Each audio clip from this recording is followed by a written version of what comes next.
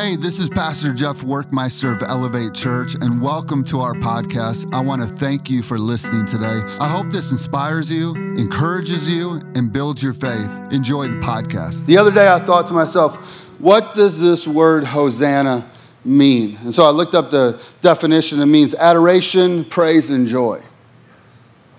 And I'm full of a lot of praise because for me, I've made a decision in my life that I'm never going to allow the cross of Jesus Christ to become something common in my life.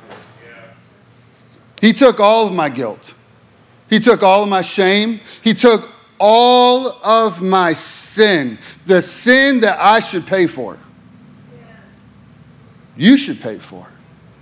But in the goodness of God the Father, He sent His Son, and Jesus took it all for you. So I praise the Lord for that. I'm full of joy because Jesus died, went and defeated death, hell, and the grave. But you know what my favorite part is? He rose back to life. Because here's the deal. If Jesus doesn't rise, we don't rise. But Jesus rose, and because Jesus rose, we're going to see Him in the clouds. We're going to rise with Jesus. So we're full of excitement, praise, joy for Him. But I thought to myself, okay, I want to know what was the original language. What were these people shouting and praising as Jesus was coming into the city? And so I looked it up. The meaning in the Hebrew language means this: please, Lord, please save us. Lord, please save us. So when they're saying Hosanna, what they're really saying was, Jesus, save us. Amen. Jesus, we need you. Jesus, we're desperate for you. Now, here's the thing. In that day and time, that culture, they were desperate for Jesus to be their king. They wanted Jesus to come save them from the rule of the Roman Empire. But here's the deal. Jesus wasn't coming for that. Jesus wasn't coming to take care of the political landscape of the day and the time. So what was He coming to do?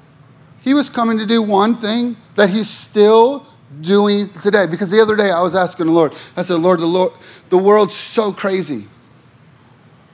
You ever seen that crazy, like, scary movie where that lady's head, like, starts spinning, you know what I mean? And, like, it's about to pop up. I'm like, that's what's happening to the world right now. The world's like spinning. And I was like, Lord, what are you doing? He said, I'm doing the same thing I've always done. I'm seeking and saving those who are lost. Yeah. Amen. That's why Jesus came. Yeah. Go with me to Luke chapter 15. Luke 15, verse 1, it says this: many dishonorable tax collectors really should be gangsters or mobsters, other notorious sinners, often gathered around to listen to Jesus as He taught the people. Isn't it interesting that people who are living lives very, very differently than Jesus wanted to be close to Jesus? Because here's the thing that happens when you get close to Jesus. All you feel is love. There's never guilt. There's never shame. There's never condemnation. And they wanted to be close to Him. Verse 2, it says this: but this raised concerns with the religious leaders, the experts of the law, and they grumbled and complained, saying, look at this man associating with these notorious sinners, and He welcomes them into Him. Religion always puts themselves higher than other people, lifts themselves up, puts them on a pedestal. This is why a lot of times the world doesn't want to be close to the church, because the church exalts themselves above them. We're not above anybody. We're just a bunch of sinners saved by grace. One of my favorite things that people say when they come to our church, they say, we don't feel judged. I'm like, well, praise God, because it's never going to come from me. And it's not coming from Jesus, because Jesus came for you. Amen? So Jesus had a response to them, and this was his response in verse 4. He says, there once was a shepherd with 100 lambs, but one of the lambs wandered away and got lost. So the shepherd left the 99 lambs out in an open field, searching. Remember what the Lord said, I'm searching in the wilderness for the one lamb. He didn't stop until he found it. And with great exuberant joy, he raised it up, placed it on his shoulders, and carried it back with cheerful delight. I love that this picture of Jesus is a picture that when somebody gets lost, he's not angry when he finds him. Aren't you thankful? Come on, somebody. Returning home, he called his friends and his neighbors together. He said, let's have a party. P.S. Jesus is pro-party. Okay. I can't wait to get to heaven. I can't wait to party in heaven. Man, it's going to be the greatest party. It says, come celebrate with me the return of my lost lamb. It wandered away, but I found it and I brought it back. This is blowing the minds of these religious people, because they cannot understand how do you celebrate those who have been disobedient. Jesus brings the new covenant. Verse 7, Jesus continued, in the same way, there will be glorious celebration in heaven over one who is rescued, that sinner who repents. Now, we talked about this a few months ago in a series about what this word repent means. And the word repent means this: because of the cross of Jesus, we return to grace. If you look in the Hebrew and you break it down letter by letter, it means because of what Jesus did on the cross, because of the cross of Jesus, we return to grace. So how do we overcome in this life? It is through the grace in the cross of Jesus Christ. Point number 1 today is this: who and what is the job of the shepherd? Well, number 1, the shepherd is Jesus, okay? And his job is, simply put, is to lead our life, direct our life. Psalms 23, verse 1, it says, the Lord is my shepherd to feed, to guide, to shield me. I shall not want. Why do I not want? Because I'm with the shepherd, and the shepherd is leading me to victory after victory, glory after glory. It's his job. Verse 2, he lets me lie down in green pastures. He leads me beside still, quiet waters. He refreshes and restores my life. He leads me on the path of righteousness for his name's sake. Even though I walk through the sunless, darkest places of death in my life. Because here's the deal. We're going to walk through some tough times in this life. But the great news is this, is Jesus is going to lead you through. He knows how to get you through. He knows how to get you through that pain. He knows how to get you through that grief. He knows how to get you through those tough times. He knows, because he's a shepherd. And it says this: I fear no evil. Why? Because he's right beside me. He's walking with me. Your rod protects me. Your staff guides me. And you comfort and console me. I love that the Lord goes, I know when you're going through hard times, and I know how to comfort your soul. I know the exact thing to say to you at the exact moment. So the job of Jesus is to lead us. Now, I think a lot of times we associate this in just spiritual matters. And yes, he will lead our soul and he will lead our spirit, but he wants to lead your everyday life. He wants to lead you to the right job. Can I get an amen from anybody? Like, yeah, I want the right job. He wants to help you be the father that maybe your father wasn't to you. He wants to help your marriage. He wants to guide your money. He wants to guide everything in your life. Listen, it says this: he leads us to green pastures. What does that mean? It means places of provision and blessing. Can I get an amen? Anybody want that? I know I do. Beside quiet, still waters, that's places that refresh your soul. That's places of rest and peace. He restores the broken. This is his job. But here's the deal. He tells us something key in this passage. He tells all of us that we're what? We're sheep. And what do sheep do? Sheep get in trouble. Okay? Now here's the deal. Is Drew back there? He's in broadcast? No. Drew, my man. Yes, here he comes. Here we go. Now here's the deal. I didn't have a sheep because I'm not a shepherd, okay? But we got a puppy today, okay? All right? Now bring this buddy up here, okay? Hi, baby. Listen, this is Butter, okay? This is his name. His name is Butter. Is he tired right now? Yeah. Yeah, he's about to go to sleep. He's gonna pass out. He's about to pass out. Okay. Now here's the deal. Puppies are kind of like sheep. Okay. Now here's what we know about puppies. Now he might not because he's a little tired right now. Okay. Yeah. All right. But puppies, what do? They wander. Okay. And they do what? They get into trouble. Okay. I remember the first time we had a puppy. Okay. Look, there he goes. He's searching, wandering, looking, okay? What's he gonna do? He's gonna make messes, right?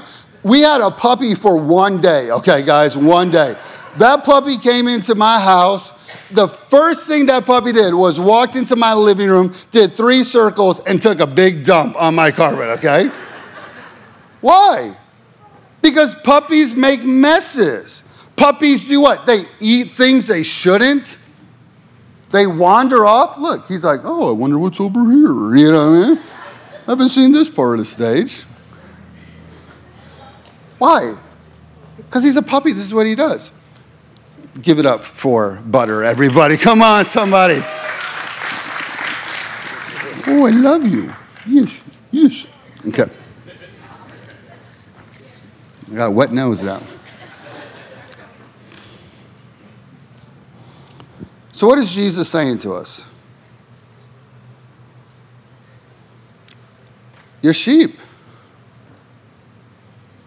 And you're going to wander. And you're going to get lost. Now, here's the truth about this passage. For many of us that believe in Jesus, when we read this passage, we see it through this lens and this scope. He's talking about those that don't know Jesus, those who are lost and they have no relationship with Jesus. And yes, Jesus is talking about those people, and you may be one of those people today. Today may be the first day that you've heard the good news of Jesus Christ, and we're so excited about that. But here's the other thing that I want you to see. The Bible says this: Jesus is the shepherd, and these sheep, meaning us, they were already connected. They were already connected to Jesus, meaning what? That just like people in the world get lost, we get lost too. So when we read this passage, we can't disconnect from this. We do this all the time in the Bible. We go, oh, Jesus is talking about somebody else. No, he's talking about you and I. He's talking about how we get lost. Because here's the deal. We wander away all the time, finding our identity no longer in Jesus, but in other things. We find our identity in our kids' sports. We find our identity in, building a business. We find our identity in a new project that we're hoping and believing that's going to make us happy. We get lost in grief and anger and pain. We get lost in our own human reasoning and our own human perspectives. We get lost chasing things like culture, chasing our family's expectations, chasing things that we're scrolling on all the time. We get lost all the time. Why? Because the enemy knows exactly how to tempt you. He studies you. He knows you. And he knows how to tempt you, and he knows what to tempt you with, and he knows the greatest desire in your soul is to be what? To be known and to feel known, to feel accepted, to be seen, that you go, yes, somebody sees me, somebody knows me, somebody recognizes me. And the enemy knows exactly how to get you to what? To wander. Because Jesus will have you over here. He'll have you in green pastures. He'll have you safely next to him. And all of a sudden, what happens? Out of the corner of our eye, we see some other grass. And we're like, I'll be right back, Jesus. I'm going to check what's out over here. You know what I mean? Now, here's what's interesting. The enemy deceives us because we believe that there's something missing in our lives that Jesus can't fulfill and he can. Oh, that was really good. That was really good. He deceives us because we believe that there's something that Jesus isn't taking care of that he will. Okay? And so he gets us to wander off. Okay? Let me give you an example of this. And listen, I could make an example out of a bunch of things. We could take money, we could take your marriage, dating relationships, job, friends, possessions, sex. We could take a bunch of different things because the enemy knows how to tempt you. He knows how to make it exactly for you. But I'll give you an example of this. Like, let's take kids' sports, right? And listen, I love all of you, and I love all of your kids, and I'm excited about your kids. But I haven't met one kid in Elevate Church that I'm like, they're going pro.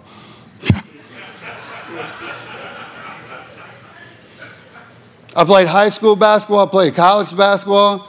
I wasn't even sniffing semi-pro, okay? So here's what happens. So the enemy goes, why don't you come on over here and eat some of this grass? What is he really saying? He's saying, why don't you put your identity in your kids and their sports and their activities, right?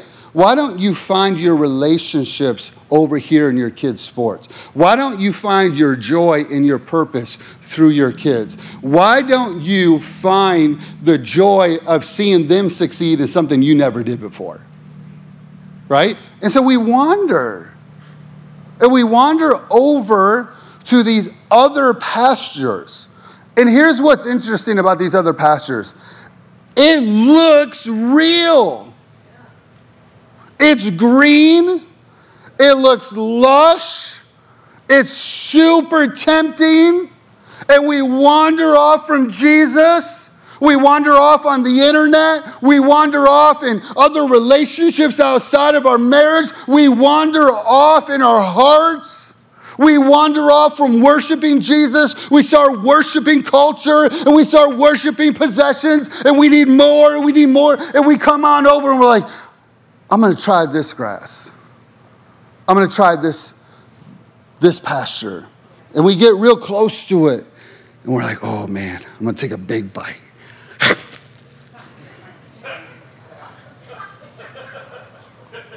Like, what the heck?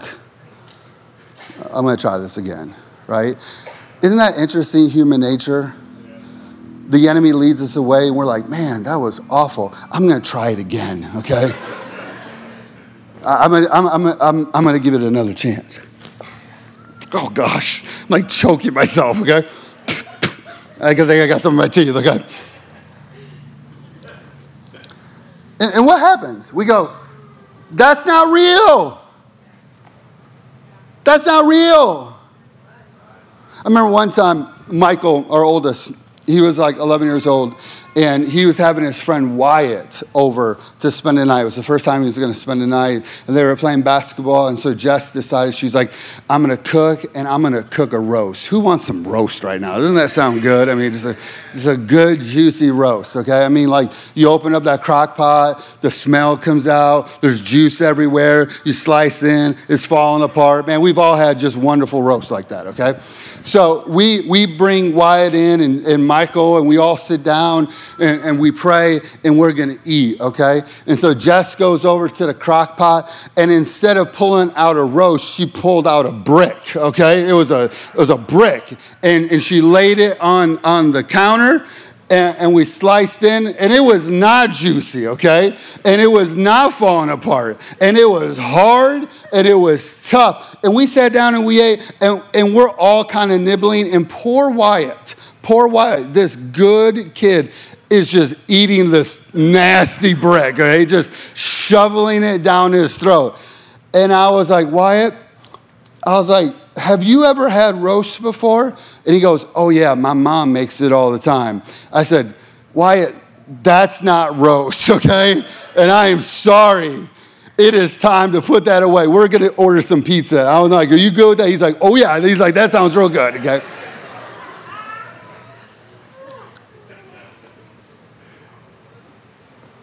It's fake. It's fake. And the enemy, he knows how to deceive us. And some of us are wondering, why am I so hungry and thirsty all the time? It's because you're eating fake grass. You're eating the fake. See, the enemy, the only thing he can do is twist and pervert what God has created. That's all he can do. So anything he feeds us is fake. And we think, oh, why am I not happy? I became the boss. I thought I would be happy when I became the boss.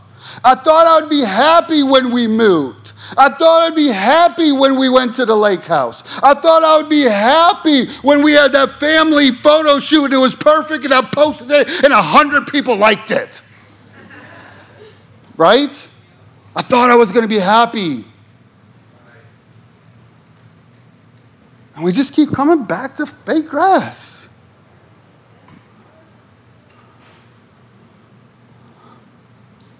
Now, what's the problem? The problem is this.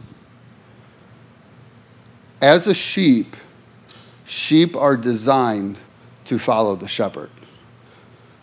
So we as sheep, as followers of Jesus, are designed to follow Jesus. See, we were created by Jesus, we were created through Jesus, and we were created for Jesus. The problem is we just get lost. And we wander away. And then we have that moment. You ever seen a kid in a store get lost? That moment when they realize that they're lost? And they just freak out. They're like, what the heck? Where's mom? Where's dad? Where did they go? And we do the same thing with God. We're like, God, where'd you go? I can't tell you how many people I talk to. They go, I don't know where God went. I don't know where his grace went. I don't know where his love went. I don't know where his mercy went. I don't know where he went. See, the problem is this. Jesus never left you. You left Jesus. You wandered. You strayed. You went looking for your identity somewhere else outside of Jesus. We all do this. I want to ask you 3 questions today. The first question is this. What will you do when Jesus comes for you? Because he's coming. This is exactly what the Bible said. He loves you so much. He is searching for you. He is seeking after you. He is looking. He is trying to find you. And he will find you. The grace of God will find you. The goodness of God will find you. It will hunt you down. You cannot run. I promise you. You can't hide. The grace of God will find you. But what are you going to do when it finds you? Because here's the deal. Will you let him bring you back? Or will shame and guilt keep you bound? See, here's what's so interesting about the enemy. The Lord's got you over here. He's feeding you. He's loving you. He's taking real good care of you. And all of a sudden you see a little lust over there. I'm going to get real right now. And you're like, man, yeah, I'm not really feeling everything in my marriage. I'm not really getting everything I want and desire and need right now. And so lust grabs your attention. And you wander off. And you eat a little lust. And the enemy told you that you'd be happy over here. The enemy told you that you would find the joy and the fulfillment, find what you're looking for. You'd be seen, you'd be known. You'd find what you're looking for over here. And so you wander off and you take a bite. But isn't it interesting, the moment you take a bite is the same moment that you are filled with shame and remorse and guilt. See, the enemy knows what he's doing. He's been doing it from the beginning of the world. Hey, Eve, isn't it wrong that the Lord isn't giving you this wisdom? Hey, Eve, isn't it wrong that the Lord is holding something back from you? Listen, there's time God holds things back from you because he knows it'll destroy you. He knows it'll destroy you. And the enemy comes and goes, isn't it wrong that God's holding this from you? Come on over here. I'll give you what you want. I'll give you what is missing. I'll fulfill you. I'll take care of you. Isn't it interesting that the very moment that Eve took a bite, she noticed and she recognized that she was naked? She didn't even know she was naked. But the very moment she took a bite, she was like, whoa, something's wrong. What was wrong? It was a moment that guilt and shame flooded her soul. Same thing happens in our relationship with Jesus. We wander off, we take a bite of something, and that's the very moment guilt and shame come in. But Jesus in his goodness and his grace loves you so much that he goes, hey, one of my sons, one of my daughters, they're missing. Send out a rescue search. Send out a rescue party. We got to find them. But what are you going to do when the rescue search finds you? Because too often, guilt and shame is so deep in us that we can't receive the grace and the goodness of God. Because we think, I'll fix it. I'll fix it. Jesus, let me fix this before I come back home. And he goes, no. Let me fix it. Let me heal you. Let me restore you. Second question is this. Why does Jesus carry the sheep back?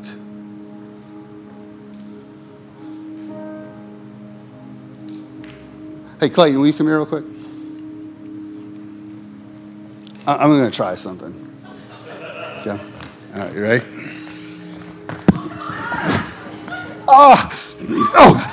Oh, Jesus. Woo! I don't know how far I can carry you. We good? We're good. You good? I'm not going to kill you. Is the chiropractor here today? Yeah, I hope he is. Thank you.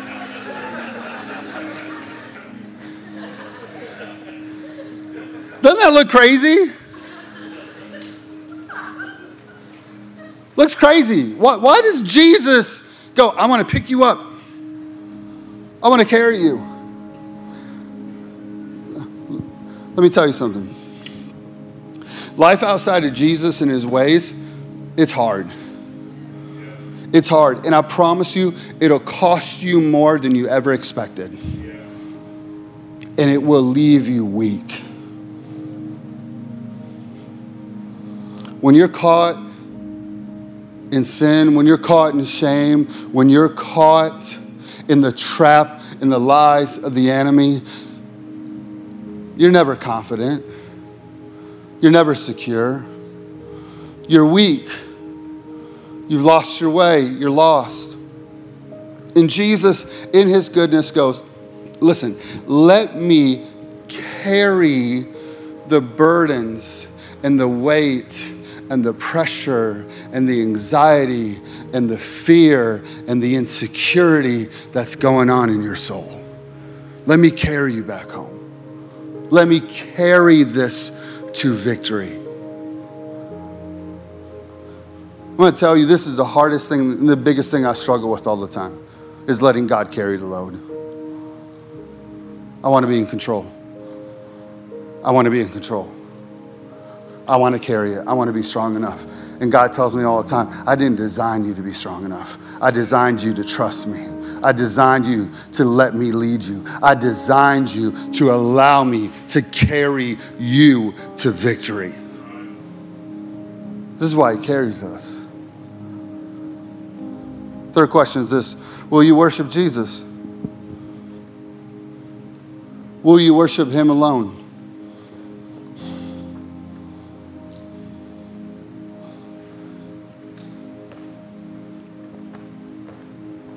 The other day I was praying, and there's been a couple things I've just been struggling with to trust Jesus for.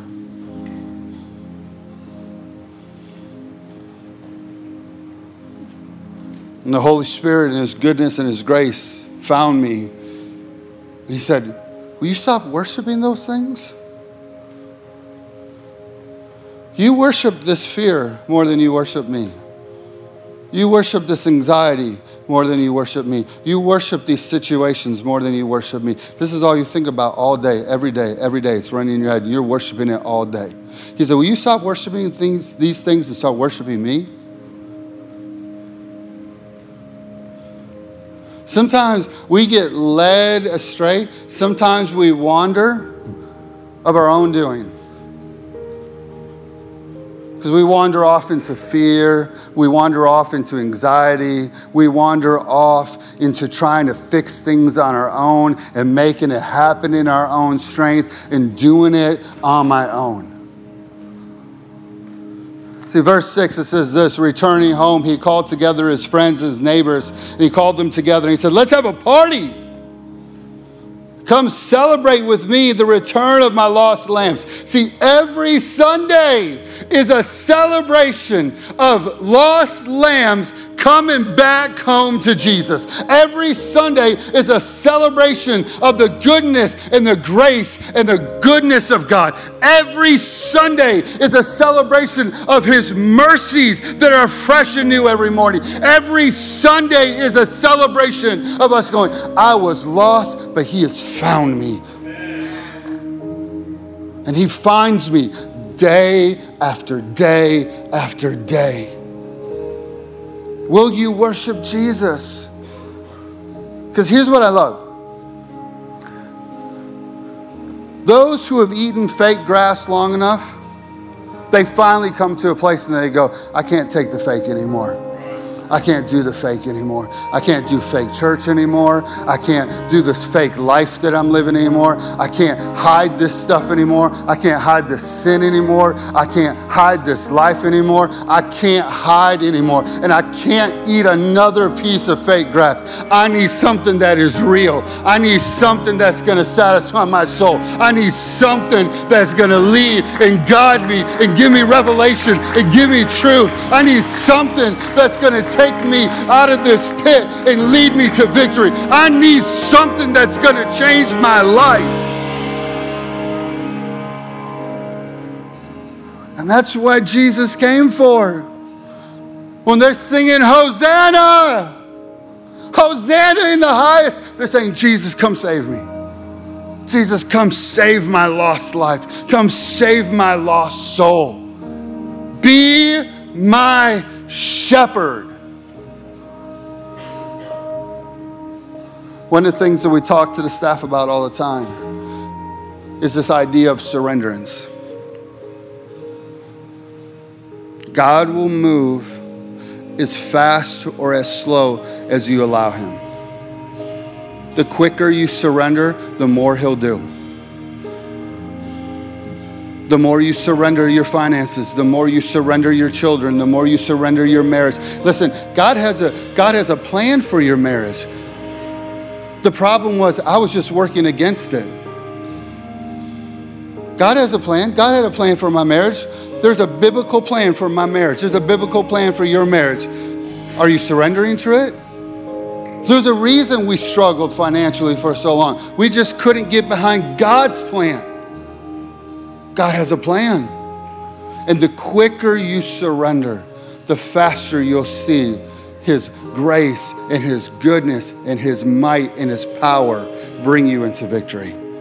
Amen. Why don't you stand up this morning?